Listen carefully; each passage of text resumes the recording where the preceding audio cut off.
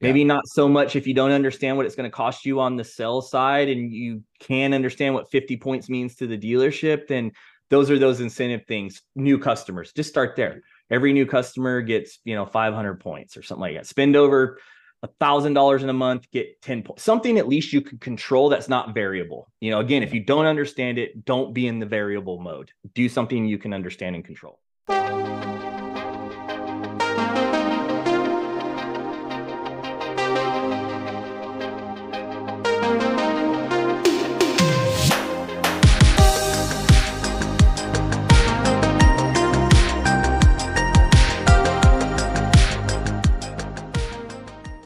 Hey, everybody. Welcome, power sports enthusiasts and dealership managers, to another episode of the Dealership Fix It podcast. I am your host. My name is Jacob Berry, and we are back again with our special guest, Justin Quinn. And he's here for round 3 to provide us with some insights on the DMS, the data management system within your dealership.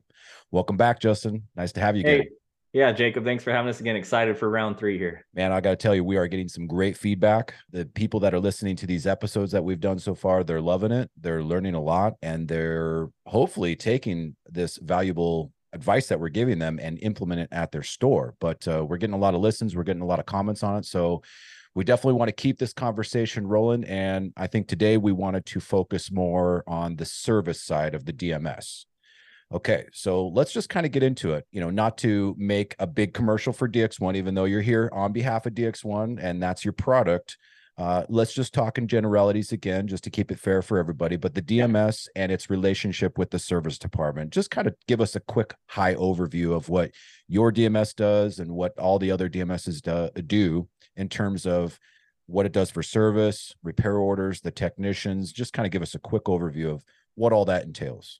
Sure. Well, I think this is probably, parts are high volume, but I think you're doing a lot of very similar tasks. At least in our system and systems I've worked in, there's a lot of avenues through a repair order, right? You got fees and taxes and sublet, and of course, parts are coming over. You have labor, technicians, and many cases you're dealing with things like warranty.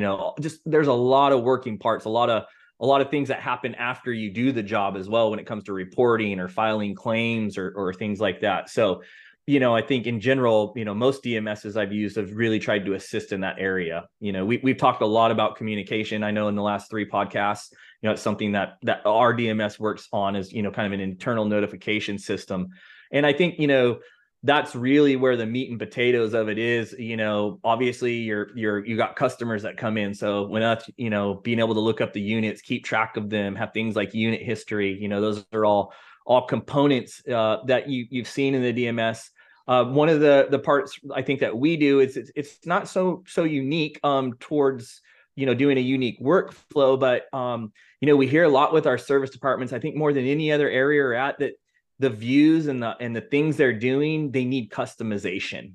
I don't really get that too much, in feedback from our major unit and part side, but when they're looking at a list of customers and they're trying to answer questions, do things like scheduling, really come up with a plan.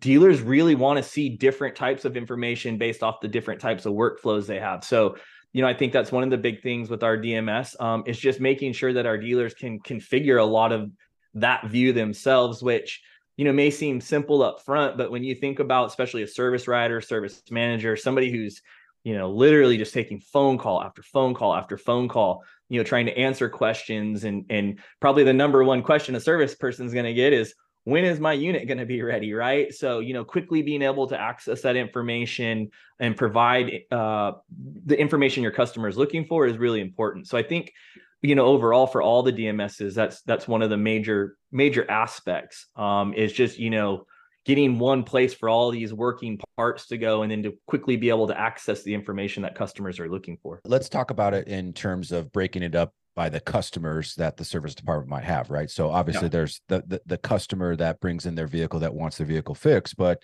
we also have another customer called the sales department, right? The guys in the front of the house. That's so right. let's start more or less with the customer, right? Because that's going to be probably the lion's share of an average service department in the power sports business. When we break it up on a per user basis, and we can go over each one of these, but when we talk about advisors, we talk about technicians, You mentioned managers, and I think we need to talk about also the scheduler, right? If that's a position that is held separately from those other ones. Let's kind of talk about what each function that particular position might have in the DMS, and just kind of go down the list. So let's start with advisors. I'm always hearing that dealerships, they want to start using almost like a CRM-esque tool for their advisors to kind of help organize their customers. Because what's the biggest complaint in any service department? My advisor never got back to me. I don't know what's going on with my vehicle, right? I never got an email or text or a phone call. So tell me a little bit about how a DMS, while we're looking at all this information about that customer's vehicle progress, how it can help the advisor communicate to the customer a little bit better. Yeah, well, obviously there's many stages of a repair, just in general, there's a drop-off period, there's an inspection period, there's, depending on what it is, if it's not just maintenance, it's a repair, there may be some time to diagnose that afterwards, and then, order parts and get parts and install parts. And so, when you think about all these steps that it's going to take from the beginning to the end, depending on your role, having basically a way and a mechanism to see that process happening as it goes, right? If you call me and, hey, it's Jacob and I want to see what's going on with my YZ450, I might have, 4 or 5 of them in here, 50, 60, 100, hundreds of open ROs. And yeah, finding it would be good, but, I want to be able to quickly give you information. So again, finding ways to look at those stages of repairs, has a technician been assigned, and, have any hours been worked on, all those types of things. And I mentioned, our grid, or what we would call like a service invoice list. Most DMSs have these, it's kind of your landing page, your high level where you see it. One of the things we're trying to do, which I told you about, the customization of the grid, is it's not just so much a bunch of columns of customer information here, but things that can be interactive. So us and other DMSs have things like job indicators, that can be controlled by people with the dealership. So, if you're a service coordinator and you're trying to get things on schedule, then you can use an indicator to say the, appointment has been scheduled, or needs a test ride, or ready for rack, or those types of things. So, if the DMSs provide tools for the dealers to use, that can really help designate where the stage is at within the repair order. And you, if in that situation, trying to deal with getting an answer to the customer, don't have to go on a big fishing expedition. You can just quickly, 1 or 2 clicks, get a quick update of what you want. That's what you're looking for the customers. So providing those tools for those types of positions who are interacting with the customers all the time is important.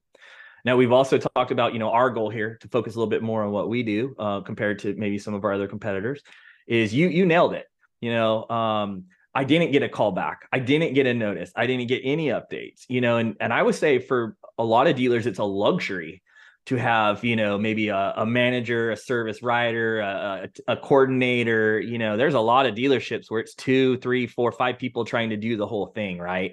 So, when you break it down like that, the fact is, regardless of what position you're going to be in, you easily want to make sure that you can find the information you're looking for, and then again, get that distributed to the customers. And I mentioned within our system, we have customer notifications, smart notifications that can both be internally. I've talked about those, and again, go to customers. So, if you call a DX1 dealer today and they use this process and you schedule an appointment, they can decide whether immediately to send you an email or an SMS straight to your system saying, hey, we've confirmed your appointment. Here's the information we have, and here's how to contact us if we need it.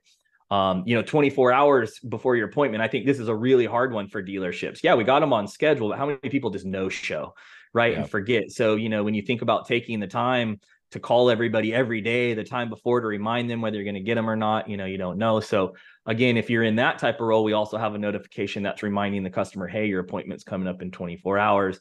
And then as the process goes, we have notifications that can be triggered by or set up by the dealer to then notify the customer of certain aspects. So, if they have multiple jobs, a dealer can let a customer know, hey, this job's been finished. A dealer can configure it to send out a notification when all jobs have been marked as completed. So, from our side, at least with what we're doing and working with our customers, that's been one of the big focuses. For them, yeah, we can communicate amongst each other, we can look at stuff, but really keeping this up with the customers is the real trick. So I think, that's one of the advantages of, again, using a DMS, any of us, and then in particular with DX1, is we're trying to take that heavy burden heavy time consuming tasks out of the process and give you something to rely on. Again, an employee that never leaves, right? That's really what we're focusing on with DX1. It's not just a dealer management system. It's a tool for you, and it's almost like an employee that can really do what you need and be reliable. I love that. Is there capabilities for a one-to-one communication? Like maybe say we need to get an authorization and we have to custom write a message to a customer through a text, right? Because let's just be real, that's how most people communicate these days outside of a phone call. But do we have that capability to say, hey, Mr. Customer, we took a look at your motorcycle, we took a look at your side by side. It's going to be X amount of dollars to perform this repair, to install this part, and we can get an authorization written that way through the system as well? Yeah, you can exactly do that. So, we have two types of communications in there. We have system generated notifications, which is what I was telling you about, where our system's doing it for you. And then we have a section where the dealer can go in per customer, like on your phone. It's going to be the same thing. We have a little module to where as things are being sent out, you can go in and look at those communications and jump into the conversation at any point in time. So even though you might have got a reminder sent by our system saying, hey, you have an appointment in 24 hours, I could also jump in and say, hey, don't forget to bring XYZ, something that they were talking about that would maybe help with it, or something along those lines, and communicate back and forth with the customer. And then we also have a bunch of templates that are set up to help the dealers, but dealers can also design one-click templates. So maybe you're not wanting the system to necessarily send something out automated, but you also don't want to sit and just type out every message every time. A dealer can also have a bit more control and just with one click, add a template in there and also send it to a customer. And I'll tell you the best part of this, it's great for all that, but for being in the dealership for so many years, and any of you listening out there, whether it's our system or another, think about this. How many times has a customer come in and said, nobody called me, nobody told me? And, it's kind of a dicey situation sometimes. Maybe I got an employee where I'm like, oh, I'm suspect. I do believe the customer, and other times, and that's maybe a little bit easier to deal with internally. You'll take care of the customer, but it's real hard is when your team's doing the right thing. Everything's gone and you're kind of getting your back put against the wall by the customer who's just kind of leveraging where you're going to go for them. And a lot of times it's nice when they say, well, I never got a call. Well, in our system for each customer, we also keep that history, and even down to the point that's showing read, unread, the exact time down to the second it was delivered. So of course, an employee is going to have to deliver that properly to the customer and understand, but it is nice. And I've seen this happen, and I've even had to use it myself. I think I mentioned I used DX1 in a dealership before working with DX1. And I've had that situation come up where we're able to say, well, we're keeping track of all this and it looks like you're reading them. And, then you can kind of sugarcoat it and say, well, but let's just, move forward. No problem. But I do want to let you know our system does keep track. And ultimately, you're just trying to defuse the situation, keep the customer happy, and ultimately feel confident that when you tell a customer we did contact you, that's exactly what happened. I love that. I love that. So it keeps a little bit of accountability there, not only on the advisor side to be communicating with the customer, but also we can see the customer's interaction with the messages that we're sending. That's great. That's great. Right. And it's one thing to get a hold of somebody, and it's still another thing when you get into a he said, she said too. Well, I talked with Justin. Justin said to be here at 10 a.m., bike's still on the rack, whatever it is, versus you got a text message. I can come back and say, well, I sent you a message saying be here at 12:30 p.m. Again, it's not so much that you want to be, going back and forth with your customers, but at least gives you the tools to prepare a response to handle it in a professional way. That's a good way to put it. Let's change gears to the technician. So we've gone through the customer interacting with the advisor. Now we've got the bike in the shop. We've got a repair order written, and it's time to get this thing assigned to a tech and start the repairs. Tell us a little bit about that workflow through the CRM. Clocking in for the job, logging their hours, logging out, completing, writing notes. Tell me a little bit about that in your experience. Yeah. I mean, at a high level, that's exactly, a customer comes in, we get an estimate written up. Our system has an estimate version and then a repair order version. So you can kind of have two states, just kind of feeling things out. And then, we're moving forward with this work. So, our work estimate allows the dealer to kind of build, a quote. We haven't assigned any technicians yet. We're not pulling parts out of inventory, but we're kind of working up something, right? I talked with Jacob on the phone. Here's some of his diagnostics. Here's some of the things we probably will need to do. And then when the unit shows up, we can convert it to an RO and start ordering parts and doing things like that. And I will tell you, when it comes to this area, there is not a great standard practice that I see dealers using out there. Dealers who are really focused on reporting and numbers, you're in those dealerships groups, you have to do the these things, right? You have to do certain things in a certain way. So when you're meeting with your peers, things are accurate. I have lots and lots and lots of dealers, not just here, but even where I've been GMs where I had to start working with a service manager who the hours just get added in at the end so they can close the RO. In our system, we say, hey, there should be hours here. So we might come back and say, hey, there's no been technician hours logged. So, for some dealers, things like that, technician efficiency, productivity, those types of things, it's just out the window. The main thing is I got an RO, I got a customer on it, I got a unit on it, and I can add some parts and cashier them out. That I would say a lot of times that's where the dealers are at. They're kind of finishing everything at the end. So, in that side, it's a little bit hard to say, what those workflows are doing for dealers. But for those who are looking to improve in this area, or the ones who use that today, I would say, yeah, that's that kind of standard workflow. I get it in after I've assessed what needs to be done. If I have those types of options on multiple techs, and obviously I'm looking at a schedule. I'm looking at, competency, what type of job is this, who's qualified to do it. And then, based at that time, I might add a tech and then put in, we have allocated hours and worked hours, things like that. But that'll be the first part, is to get a tech assigned. And then you would, schedule it. And scheduling typically has something to do with parts. If all your parts are in stock and you're ready to rock and roll, that's great. Then you can look at a schedule and it can be pretty straightforward.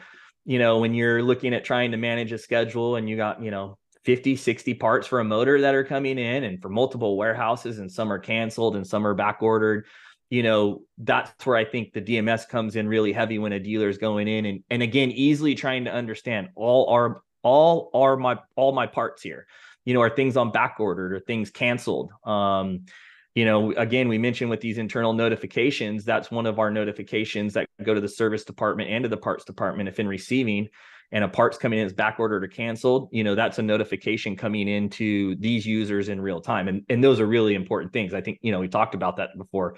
Focusing on service, there's nothing worse than not having your parts that you need, especially for high maintenance things. And on top of it, when you actually do get your parts that come in, making sure that somebody tells me they're here. These units, this all costs money for everybody, units sitting here, storage, all that type of stuff. So, I think that's kind of that next workflow. And then from there, again, I mentioned our job indicator type status, that's where dealers will start, using things, color-coded systems, things that are set up to let the tech know where to go. A lot of our dealerships are still, they don't really have their techs utilize the DMS, right? They want their techs just focused on working on the units. Maybe they might look up some parts here and there. So I would say in a process like that, the service writer is again adding all that stuff. And then we have, a job sheet. So once the service writers, diagnose everything, added in the parts, then they can print what we call a job sheet. And they can, for many of those dealers, the techs have a rack on the wall or some system where a paper trail starts, where it can come in and kind of let them know what they have, what's to do today. I mean, that's what I see a lot, to be honest, when I go into dealerships, is something on the wall that says, somebody's name for today, repair orders done, things like that. So I think, in terms of the process goes, that would be a kind of a standard process. Do you integrate with the book times, warranty times, anything like that, to have a standard, book time for this particular job that's getting done repair wise? We do have an integration with Service Manager Pro. Okay. So, if a dealer's using Service Manager Pro, they can either set that up with them, that does then integrate with us, or if they've, been using it on a previous DMS and come over, you can integrate right in with us. And, for now, that's where we do most of that integration in terms of, actually building a job. It's nice, Service Manager Pro, you can have a lot of stuff. We also have standard jobs, things like that can kind of speed up the process when it comes to things like that as well. Got it. Okay, cool.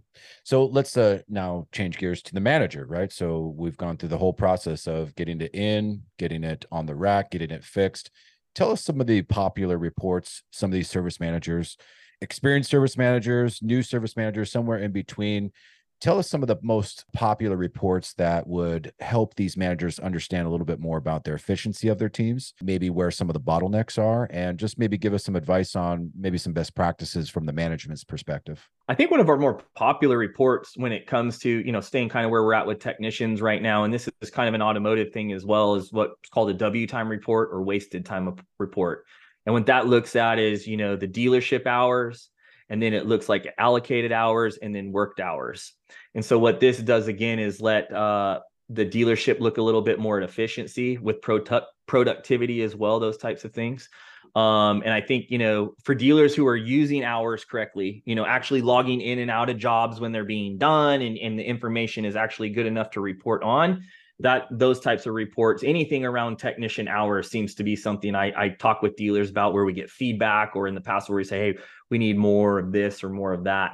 For a lot of dealers, depending on the DMS, we have an idea of an open repair order. And then we also have a concept of jobs that exist within the repair order. So, I know for a lot of our dealers, they do run multiple units and multiple jobs on one repair order. So we have a lot of reports that are job related, being able to look and see, what jobs have been completed on a repair order, and then what are not completed, why, those types of things. So repair orders with open special orders, things that are basically holding up the repair order. I think in terms of, what's happening now, those are probably two big areas that dealers look. What are my open jobs? And warranty? You can definitely throw warranty in there, right? Those three areas. What open jobs do I have for customer and warranty? And then, are we staying on schedule? Are we being efficient? Are we doing what we're doing? And that's where those reporting tools come in.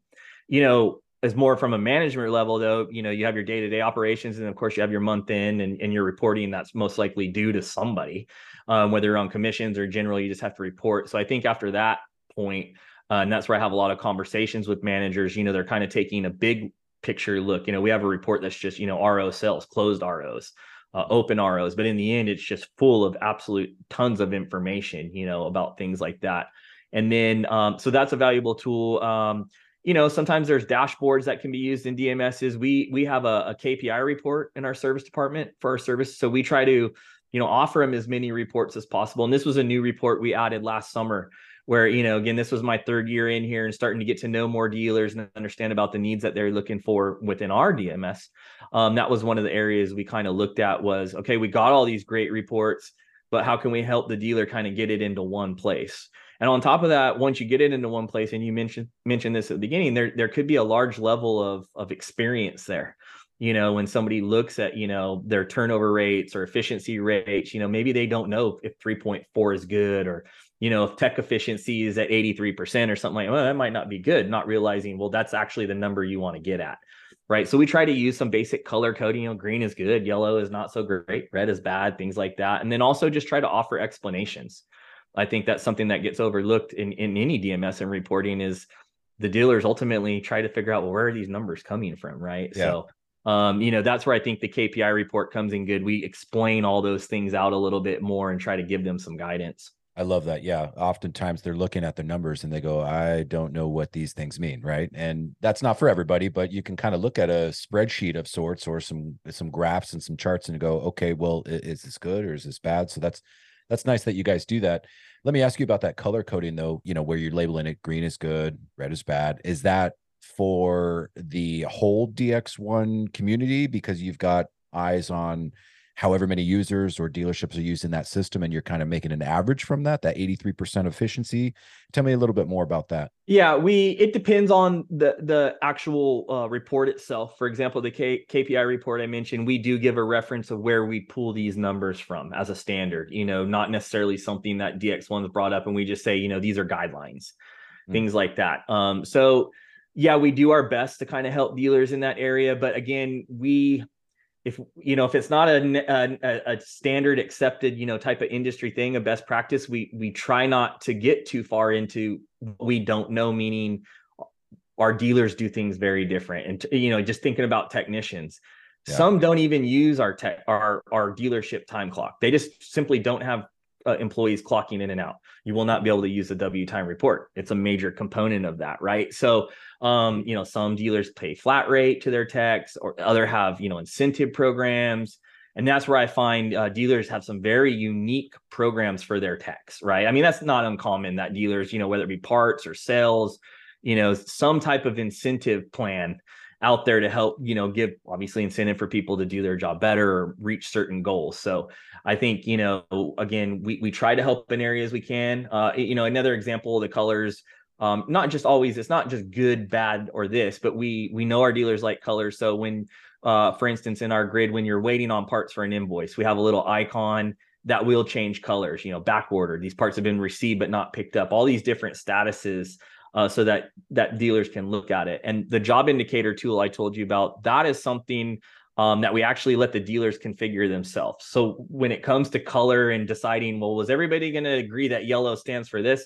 That really doesn't happen too often. So with our job indicator system, we let the dealer go in and build in that workflow, add their own colors to it, and use it to kind of produce what they want. So maybe for a dealer, in one dealer's case, yellow could actually mean not good, or red could mean not bad. And for another dealer, red could just mean something else. But that's what, why that tool is really important, is because it gives the dealer their ability to put their fingerprint on it, what they feel is right. That's interesting. Since you brought it up, you see some unique incentive or pay plans out there. What is the most unique one that you've seen, just from your own perspective, and adversely, what is the most common one that you see? Honestly, I can't say that I see too common. If we were going to call common, it's a pretty general type of incentive. If you work X amount of hours, really, I think with the techs, it can be an efficiency thing. Here's what's allocated, and here's how optimal you're working. How are you doing that? And at a service writer level, there's parts. A lot of times in the service department, that's a great chance to upsell.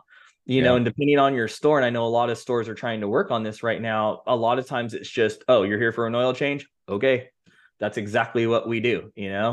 Bolts could be missing, things could be hanging off the bike. We might make a note, but we're not in the service department really putting on our sales hat. Right. And so I think, those are, again, some of those tools where things get incentivized that, hey, they're not at our parts department. I have a local dealership, their service department's in a whole separate building. Right. Those customers a lot of times are not even making it down into the big building. So you really got to think, hey, this building needs to operate over here as well.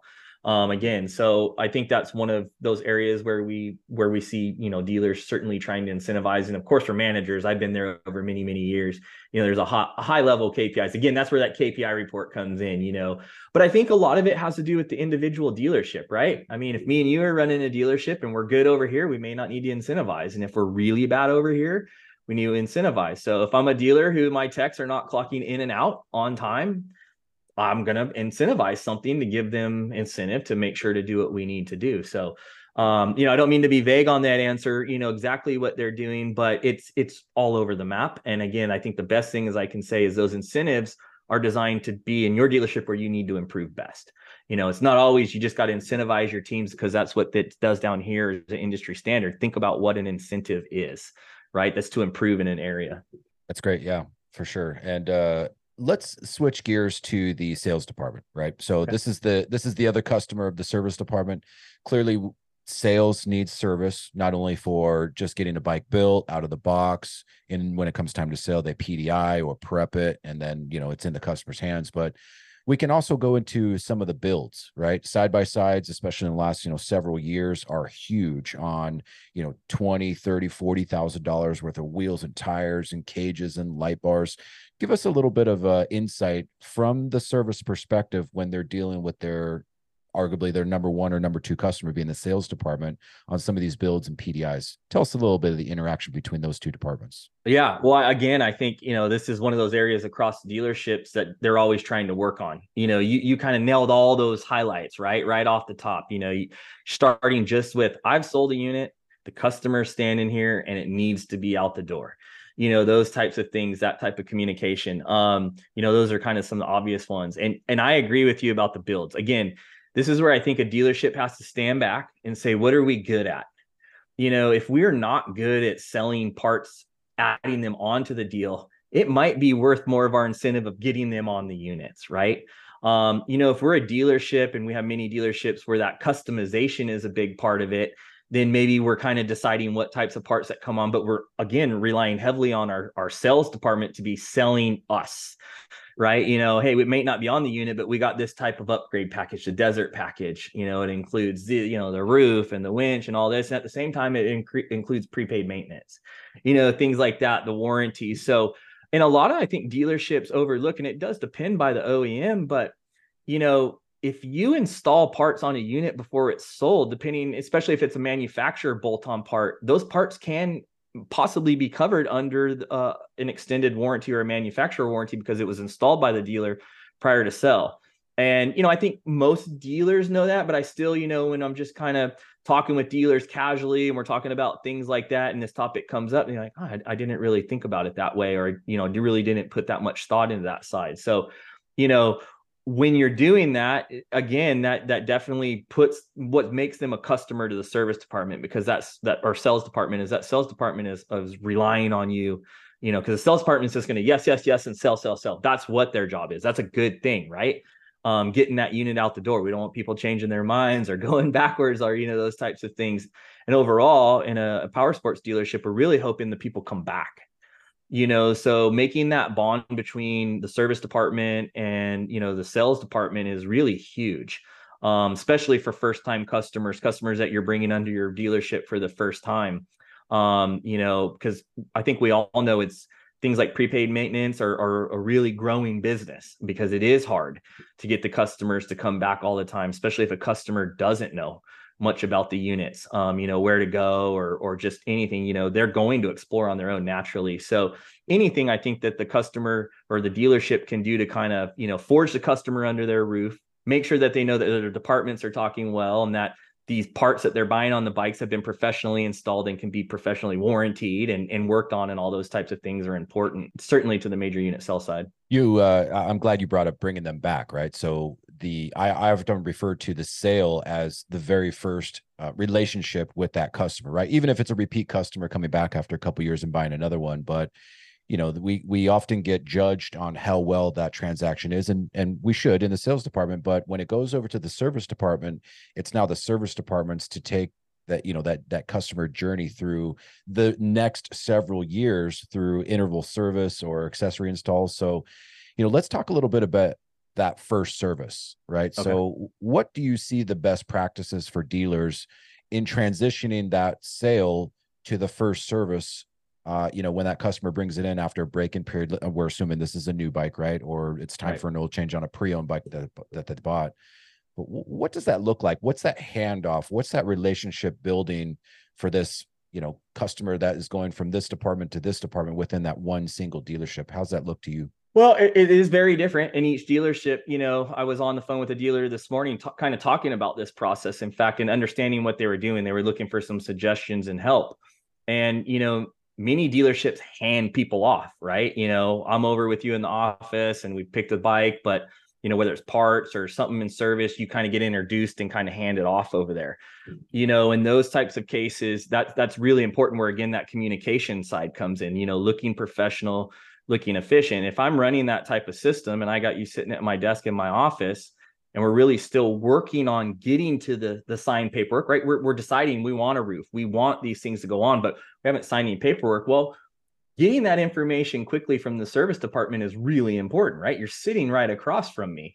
And at the same time, my service department's running their service department, right? Still doing the things we just talked about, warranty and maintenance and whatnot. So, I think making sure that you have a good system in place to help your service department either be that liaison when they need, or if you're a service department, maybe work at doing things like more standard jobs or pricing lists, so that when they're in the sales office, they can really get that stuff included in the sale. And this first service is probably got to be one of the easier ones, if you ask me, right? Whether they want a warranty or they're going to come back and do prepaid maintenance or whatnot.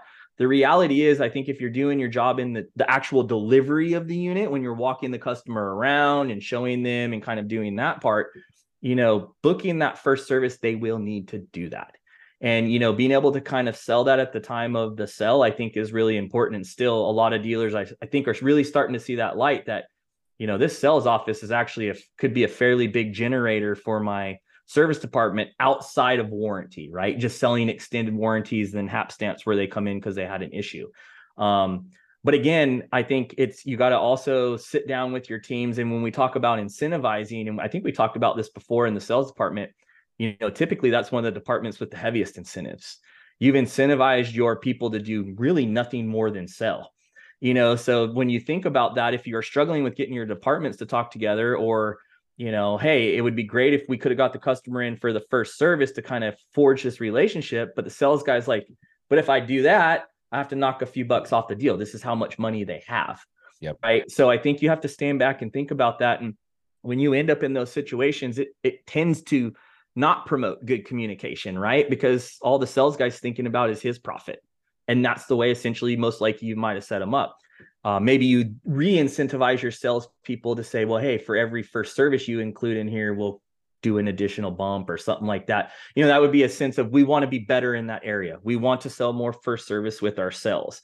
We have dealerships who don't hand off to anybody, kind of what we're talking about. The salesperson is going to handle it from beginning in. We have a lot of people who have that ability, whether they do it right or the service manager agrees with it or whatnot. We still have a lot of shops where the sales office doesn't do any handing. They don't want handoffs, right? They want to make one smooth, seamless process. The same guy who's selling your unit can also help you with parts and accessories and should technically be able to help you with service. What's better for the dealership? Obviously you got to decide from your side, but from my personal experience, there was a really good medium of still incentivizing, but making sure that the incentives were cross-departmental, that there was a goal for the store versus just the user or just that department. Because again, if you set up incentives where they're kind of compartmentalized, me and you should do that. That this is what I'm here to do, is just this job. So it doesn't necessarily say, well, let me go out of my way to help Jacob. Yeah. Right. In my old business, we used to call it a pit pass, right? And this was actually part of the paperwork process.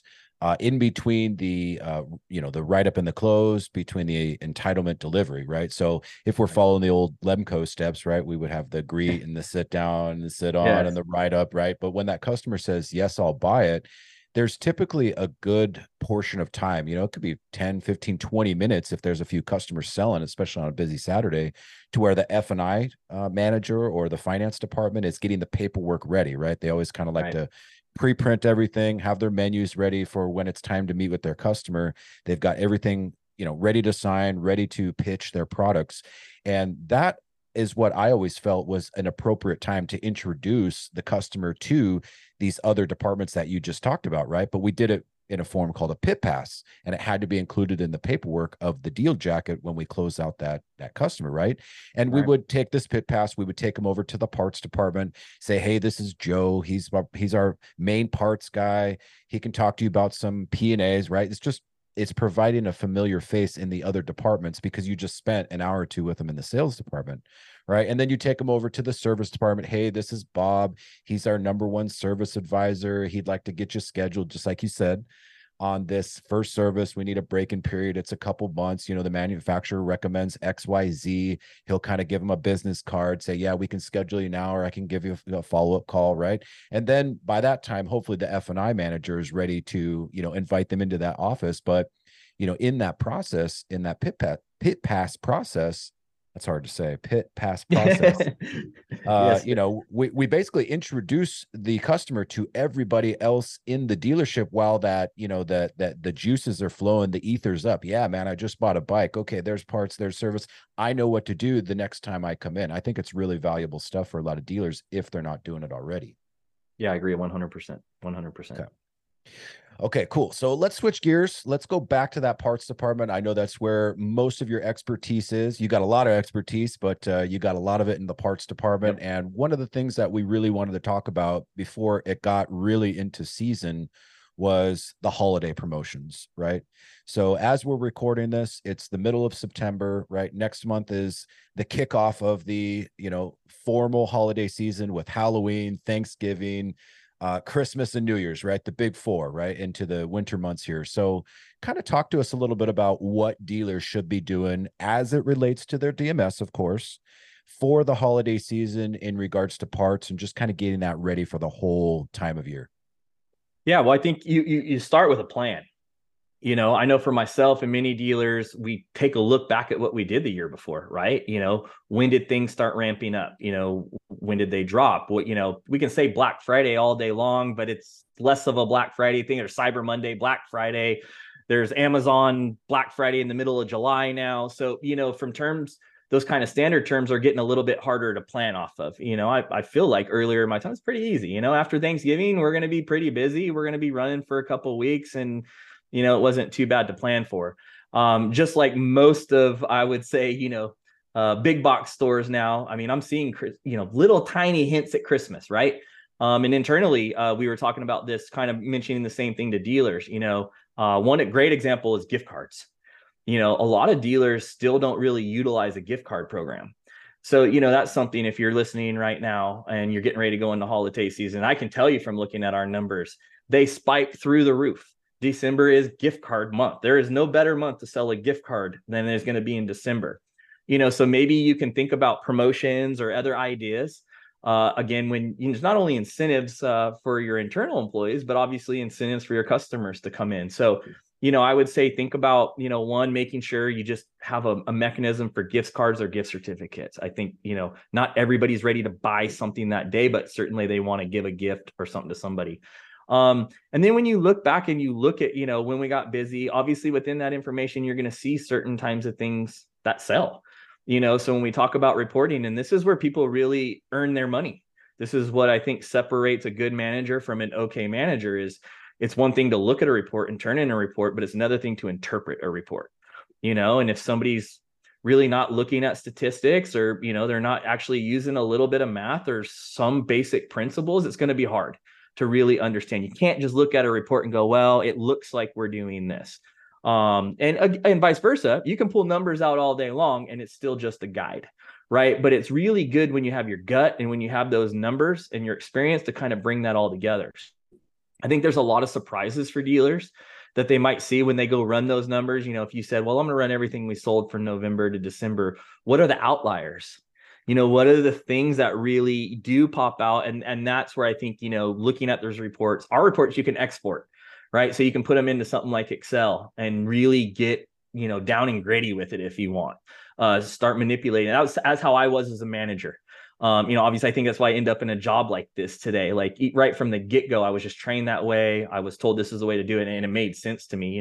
That's how we became profitable, was making good decisions, understanding our cash flow and those types of things.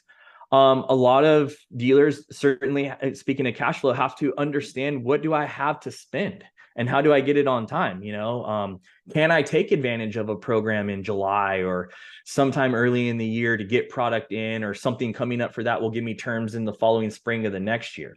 No, I'm not finding terms. Well, if you are working off of a budget with cash flow, then you might be making some really tough decisions in September, October, and November, where we normally spend here. But we're going to go a little light and we're going to put it up over here because we have to make choices within the dealership. So I think when you are at the parts department level as a GM or a parts manager, that's one of those big things you got to sit down and do, is understand, what did we do last year and what are our goals moving forward? And then of course there's the trends. Again, this is where a manager is earning his money. Yeah, you'll see trends in reporting, but that reporting was from last year. So what is the new thing? Do I have my finger on the pulse? And am I looking at what my competitors are doing? So there's a fair amount of research, right? I mean, if you've been in the business a little bit, you probably know what your competitor does around Christmas or what their kind of go-to type thing is. So it's probably good to have your own go-to if you can have something like that. And, I've seen stuff, get a free gift card with the purchase of a vehicle, $100 gift card, all those types of things that we see the big box retailers doing. We don't have to reinvent the wheel. We just have to necessarily look and say what looks successful and then try it and apply it and see if it can work for our consumers. Speaking to your experience here, what are the outliers when you were, a manager in the parts department, or even at DX1, maybe seeing some of these trends? What do you see are the big holiday sale movers?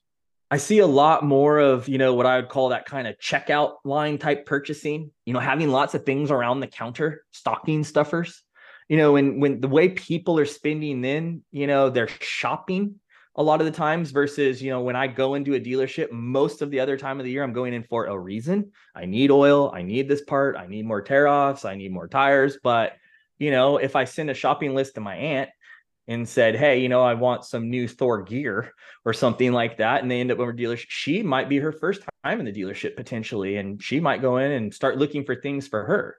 So maybe sometimes you look at some non-traditional type of power sports products, am I thinking about some cool motorcycle themed wrapping paper, right? Small, but think about it. If you're in a dealership, that's a nice little touch. Do you offer gift wrapping for your customers? Why not? Big box retailers do it. I let them do it. We know people will pay for it. So sometimes when you're just thinking about those little special touches going in, And I think, working out from the counter, it kind of goes the same way. Like, what are things that non-traditional power sports customers that we're going to start to see would still typically also buy at some other places? Can we kind of get our stake in that market? Apparel is always huge, right? Pajamas and those types of fun things. Again, just remember around Christmas time, people are having more fun.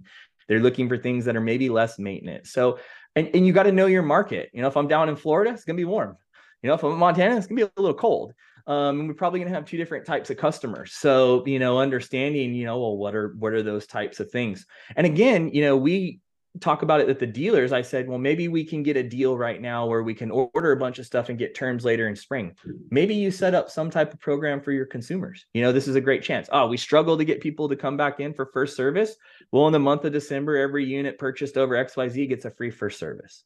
Yeah, we're kind of giving a little bit of away. We can probably build it into the price of the unit without much of a problem. And reality is, if I'm struggling getting first service, they're going to come back because I gave it to them. So, when a dealer's thinking about things, you may not want to give away service all year long. But again, you have to compete with everybody around you, and you need to be competitive and make sure you're giving consumers a reason to come into your shop and spend on things they're not just getting for maintenance or because they have to. Speaking of giving things away, you mentioned that earlier, as well as gift cards. What's your outlook on the rewards points programs for a lot of these dealers? I think it's tough to figure out. I mean, we've been looking at it. We've been talking with our consumers about it. It's not so Starbucksy, right? It's not a 10 punch card. The grocery store seems pretty straightforward for me. I get points there all the time. They go for gas discounts and stuff like that. But, working with some of the points providers and then talking with dealers, man, there's a lot of configuration there, right? How do you decide how many points you get for a bike? You can't give away a point, same point for $1 on a bike you can necessarily give away at your parts counter, right? Like, what do these points redeem at? Again, it's not as simple as everybody thinks of, like, well, we can just turn on a program and redeem. The few dealers we talked about are dealing with this as we look at trying to integrate it in with what we're doing. Is still trying to understand the best way to use it. And if any customer goes out there and finds a power sports dealership that might be using one of those programs, just go to the terms and conditions page, right? Those are the challenges, can't be used after X amount of days, can't be used on parts with discounts, can't be used. I mean, it's just condition after condition, which I don't see at my grocery store. I just get points, right? Yeah. So dealers are not big enough to be a grocery store to just throw away some change to overall support a program. So I think that's the part dealers have to look at. In concept, I think it's a great idea. I really do. I think especially if you're trying to get customers a little bit more tied to your dealership, a little bit more loyal, it makes a lot of sense. I do that as a consumer. If I have good places with good incentives, promos, punch cards, I use them. So I think it's there. I think it's just, in general, each dealer starting to figure it out a little bit about how they can do it. And for the most part, to be honest with you, the dealers who are using it all gets kind of narrowed down to parts and accessories with some conditions, no discounts, no nothing. We really, maybe you get like 100 points for buying a bike, but you're not getting like a point per dollar spent.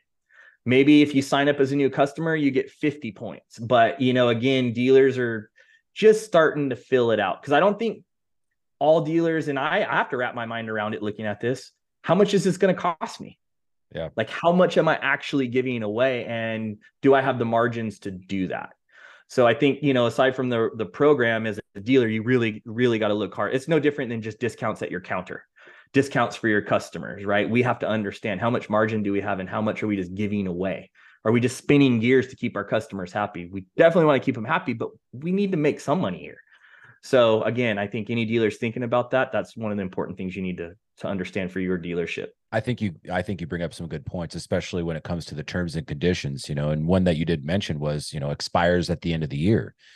So if you're buying all this holiday stuff, or you're in one of these programs or promotions and you get rewards points, they may expire in a couple months, And so, another point I want to bring up on that is that there might be also some fatigue or oversaturation, because if you think about it, the day in the life of a human in this country, every store or every business that you interact with, just about, you mentioned your grocery store and your gas. I mean, AutoZone has one, and this place has this one, and everybody's got a reward system, and seemingly they don't have a lot of the restrictions that you mentioned. But we just can't seem to get a real good recipe, at least one that I've seen in a lot of the power sports dealers. They're out there.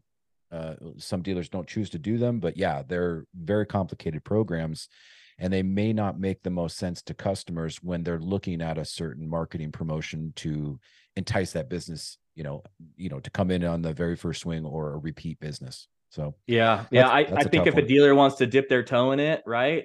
Start with something simple, like just some basic, here's 50 points for doing this. Yeah. Maybe not so much if you don't understand what it's going to cost you on the sell side and you can understand what 50 points means to the dealership, then those are those incentive things. New customers, just start there. Every new customer gets, 500 points or something like that. Spend over $1,000 in a month, get 10 points, something at least you can control that's not variable. Again, if you don't understand it, don't be in the variable mode. Do something you can understand and control. If you're a motorcycle and power sports dealer, you already know the biggest marketplace websites are clunky, slow, and riddled with ads. Even if you pay big bucks to list your inventory, your competitors can pay even more to outrank you. That's why we created MotoHunt. Our site is famously streamlined and quick, with no extra nonsense to confuse buyers or dealers. That's why we rank so high in search results without having to spend millions in advertising. Why pay 3 times as much?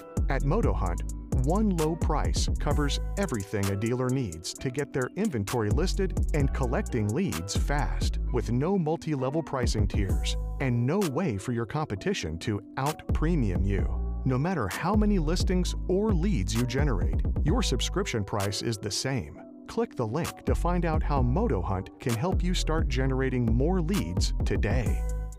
That's a great point. All right, let's switch gears here and let's talk about for the end of this podcast here. We're getting close to the end. Let's talk about our end of year reconciliation, right? So kind of on the theme of getting into the holiday, into the end of the year, right? We're getting into our busier season, especially with the parts. Let's talk about a reconciliation, bin counts. You mentioned cycle counts in the previous one.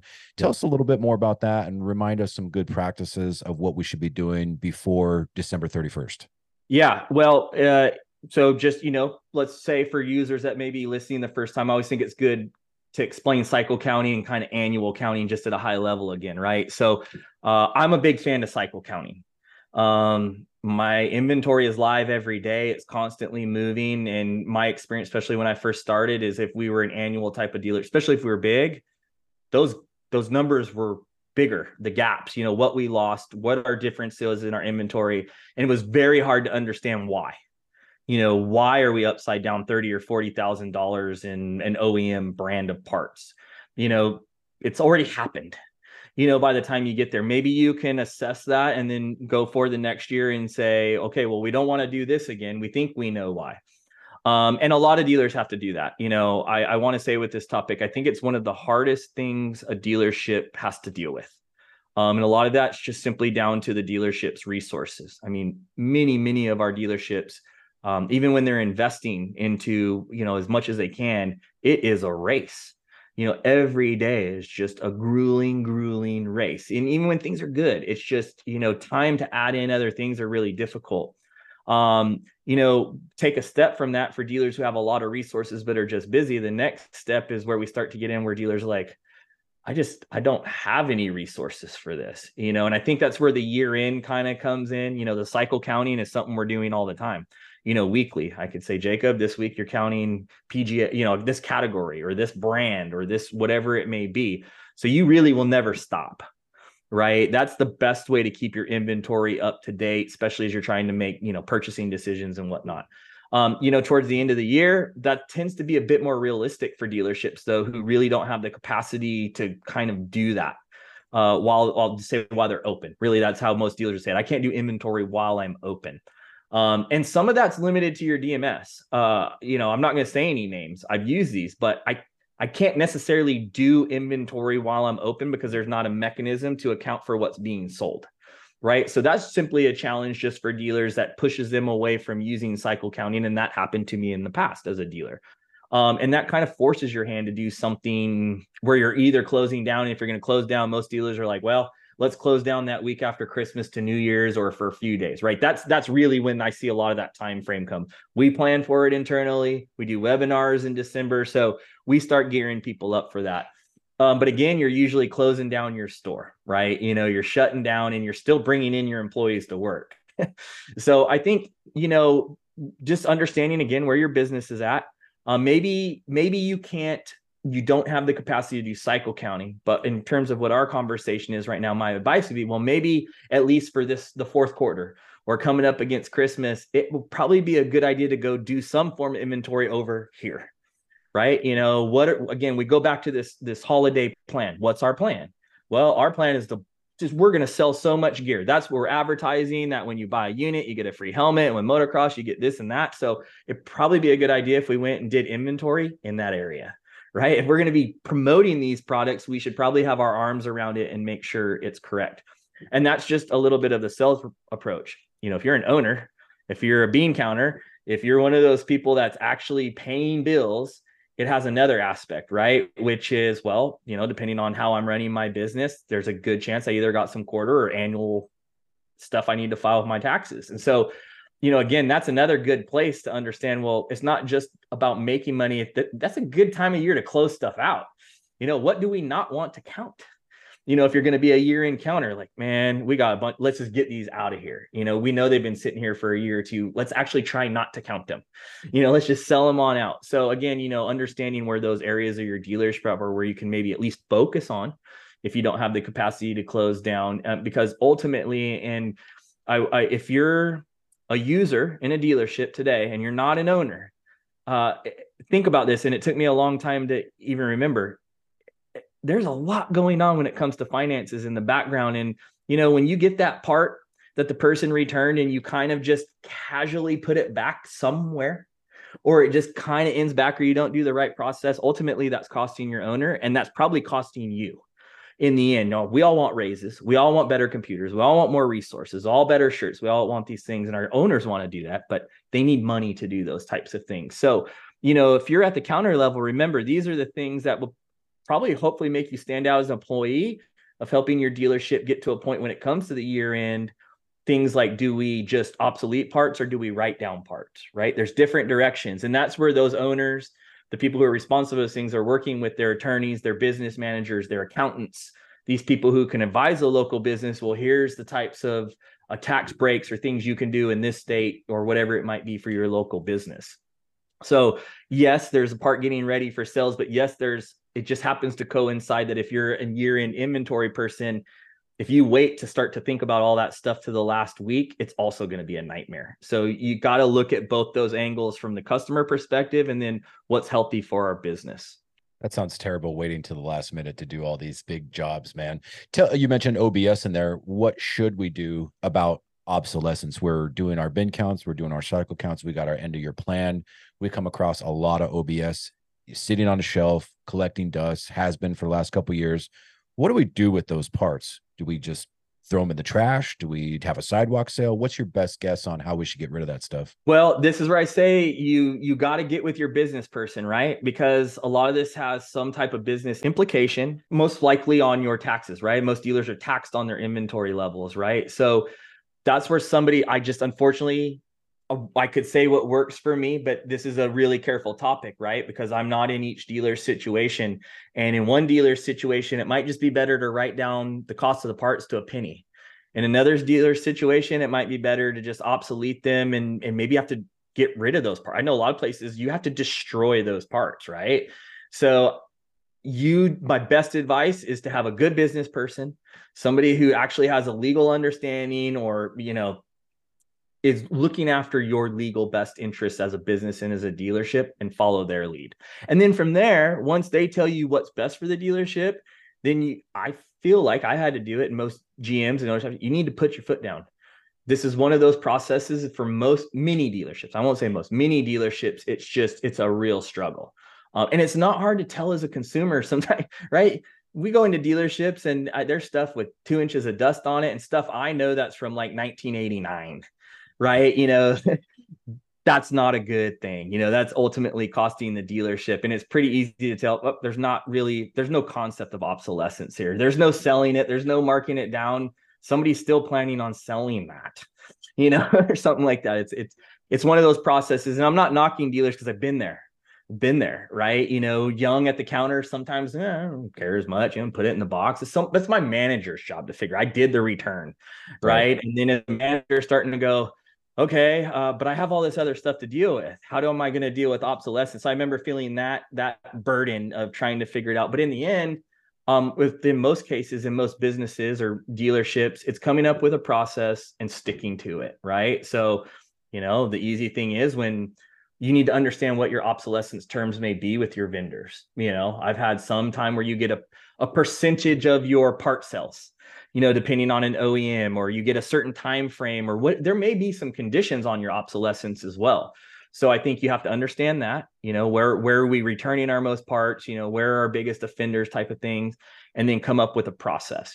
I think when I say obsolescence, I think of something that's more of a stepped process. Maybe I might not be doing it every day.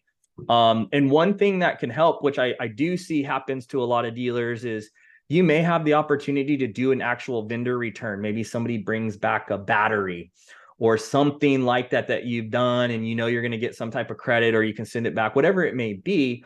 You just need to make sure that maybe you can start catching some of those things as they go.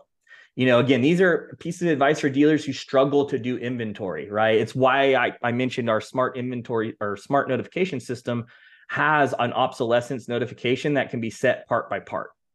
That's what that's for. It's for you dealers out there that just really struggle with getting this annual inventory done or inventory at all. We'll start chipping away at it, right? And two ways you can do that in our system. One, we have a notification for forced sales. Talk about throwing things off, right? So every time you get somebody's forced sell something in your dealership, you're going to get a notification. You know why you got a forced sell? Your inventory was off. So that's what that whole thing does, is it prompts the dealer to say, look, right now, go to this part, count it, put in that number, update, the notification removes itself, right? The days to obsolescence. So obsolescence, maybe we can use a different word too, is just a return policy. So maybe if I do a certain type of buy where I got some incentives, or part of the incentive of the buy is send back what you don't sell. Well, you have to send it back by March 30th. Yep. I guarantee you half the dealers that sign up for that program on April 1st are like, oh no, we just missed the date and I have a whole wall through of stuff. So my whole plan just shot out the window. Now I have to go tell my owner when the bill comes in for a bunch of this stuff that didn't sell. And now it's not selling. So again, just thinking about keeping up with all those types of things that can happen, with your direct vendors. If they don't have a necessary obsolescence return, then you need to be very aggressive when things come back, not to set them on a shelf and say, we'll do it at the end of the month, or we'll get to it every 6 months with this obsolescence or return shelf, whatever it is. Because I see those things all over dealerships. I've had them in our dealerships, right? They're not bad, but those tend to be the places with artifacts on them. They just start piling up, and then that's that part of the dealership that everybody just kind of stares at and puts their arms up in the air.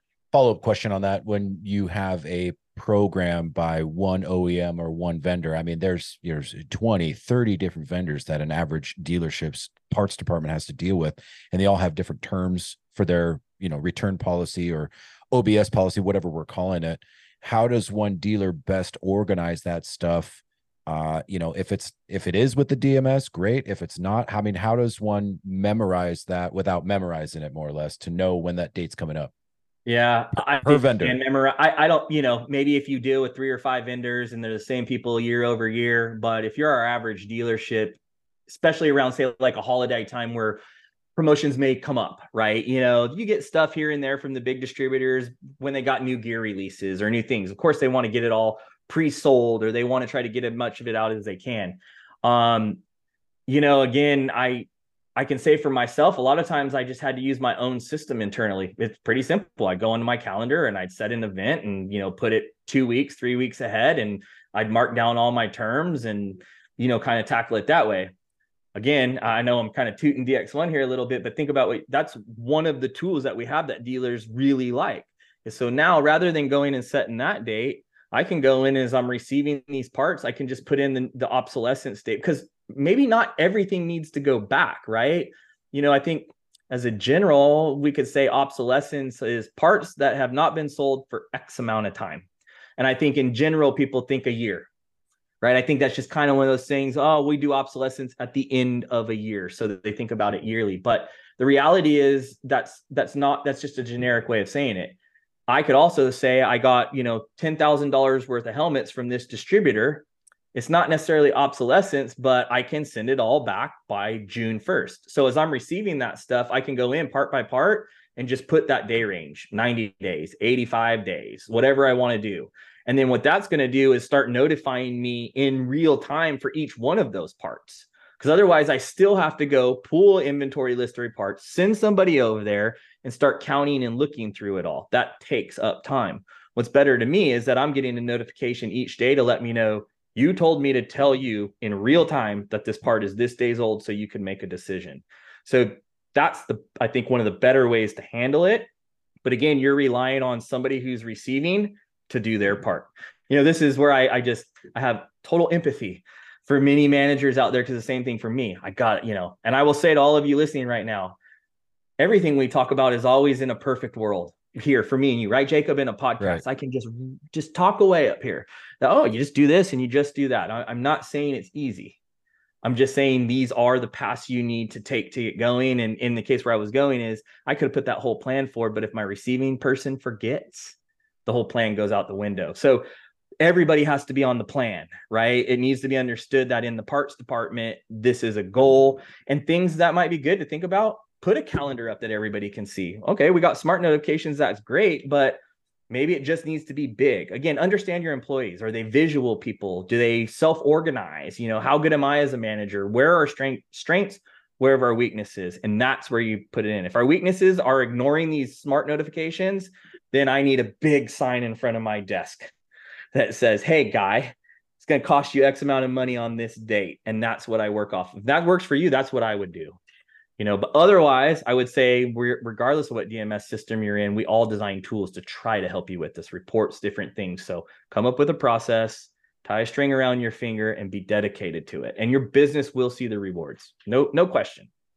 And for the managers out there, I think the old sound advice is that if you can't explain what the process is, you can't call it a process, right? You have to be able to explain it to the whole team. That's right. So that's good, man. I like that about the OBS stuff, that, the example you gave of, if I've got $10,000 worth of helmets and a year goes by and they've got an annual return policy where I can get all or a portion of that, just returning it and, exchanging and flipping out my inventory. So I got all the new fresh stuff this year by returning some of the old stuff that doesn't sell.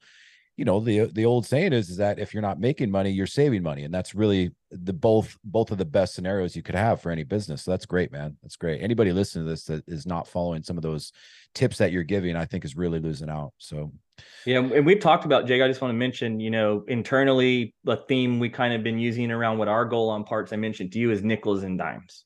Nickels and dimes. Selling helmets and selling gears with margins are great, but there's a term externality. It's not really a power sports one, but it's the costs to your business that don't show on the P&L, right? And the time it takes to call every customer for the special order, the time it takes when our service departments didn't communicate, the times when my receiving guy didn't mark the obsolescence date and then we lost the money there. This is all stuff that you've done. You've sold the stuff and now your money is just kind of trickling away. You're not going to see that in a report. You're not going to see that in your P&L, but you have to look around and say, yeah, why am I still not making the type of money I want? And that's where you're going to see those types of things. Externality. I like that. Yep. All right. Well, I think on that note, we'll go ahead and wrap up our podcast today. His name is Justin Quinn. He's with DX1, and this is our third round on DMS. So hopefully you've caught the first one, you caught the second one, you're listening to the third one now. You're catching all these great tips. We've talked about process. We're talking about pieces within the DMS can help you make your team, yourself, your management, your business more efficient, making money, saving money, and just being an overall good operator. So Justin, just want to say thank you again. I appreciate you coming on for yet again the third time. And we really appreciate you here at the dealership Fix It and, lending your time, lending your advice to us, and hopefully some dealers find some great value from this. Any last departing words before we call it a day, my man? I want to, it's more just, talking our dealers or not, keep your heads down out there. I know right now dealers are really, really struggling with finding good quality people. Turnover is high. It's a big struggle. Keep your head down. These things we're talking about, the things I listened to your podcast from other guests, it's all good. it's not easy, but just chip away, keep your momentum up, keep morale up, and doing that will just be a big help moving into the new year. Thanks for saying that, man. I'm sure there's a lot of dealers out there that are feeling it, but we will prevail, right? This industry always seems to find a way. That's it. All right, man. Well, thank you again. We just want to say thanks to all the dealers out there, all the operators, all the staff, anybody in this power sports industry. This is the glue that kind of binds us, is talking about these problems, talking about these things from experts like Justin or anybody else that you heard on this podcast. We try to bring value to this. So if you see value in it, if you're listening to it now, make sure to like, share, subscribe, and definitely pass this along to someone who might find it beneficial to them or their dealership or their position. So thank you again, Justin, and we'll call it a day at that. Thanks for having me, Jacob. See you next time. See you.